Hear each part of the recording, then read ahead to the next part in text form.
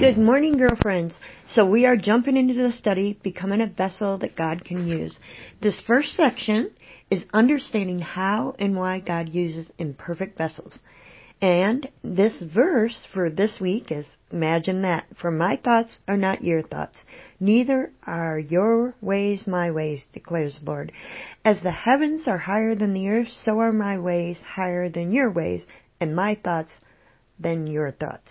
That's Isaiah 55, 8 through 9. So there's going to be 5 sections to this, and our first section is, do I have to be perfect?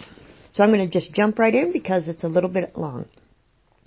If you're looking for a book by one of today's most admired Christian women, an ideal Christian wife who hasn't argued with her husband in over 20 years. If you want to know from an adoring mother who never raises her voice, has perfectly disciplined children, and maintains a spotlessly clean house, I mean a woman whose domestic skills put Martha Stewart to shame.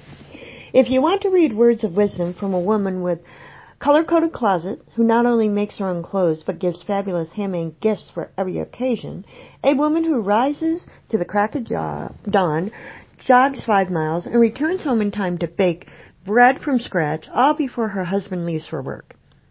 If you want to get the inside track from a woman who is universally adored and admired by everyone who meets her, if you want to follow in the footsteps of a woman who has conducted neighborhood Bible studies for 25 years and led 400 women to Christ, quick, do not delay. Put this book down immediately.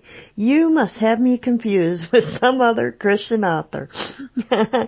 If, on the other hand, you're willing to read a book written by a woman who has known to blow it big time, a woman whose total woman standards would have been labeled 2%. Excuse me.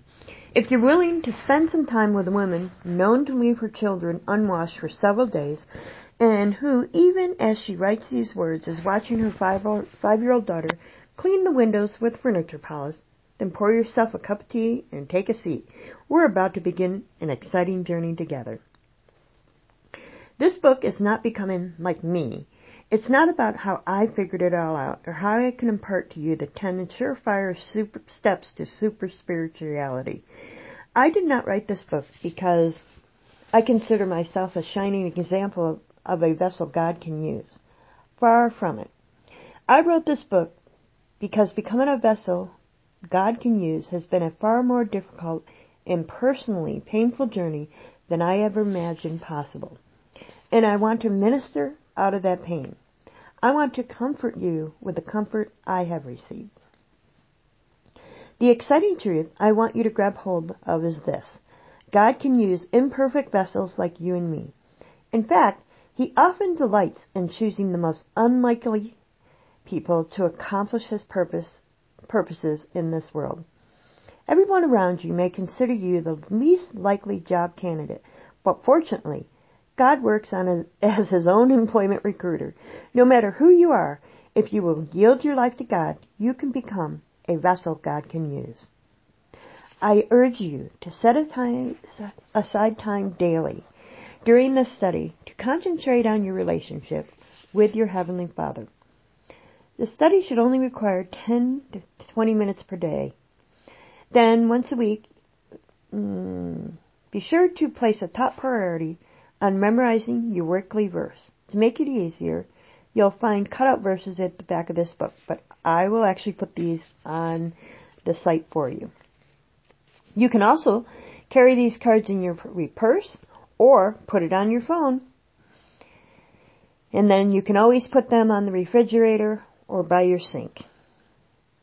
Anywho, I hope you will make this study a genuine priority in your life. The house cleaning will wait. Someone else can bake the brownies for a while. All your favorite TV shows will be there at the end of this journey. Nevertheless, I understand that hectic weeks may come and you'll find it difficult to complete the study. In those instances, let me suggest that you focus on the first one, because it introduces the theme, and day 5 because it crystallizes the week's study. Then, as time permits, complete the remaining days for a fuller understanding of the material. Again, the ideal approach is to complete each day's study. For our case, it'll be weekly,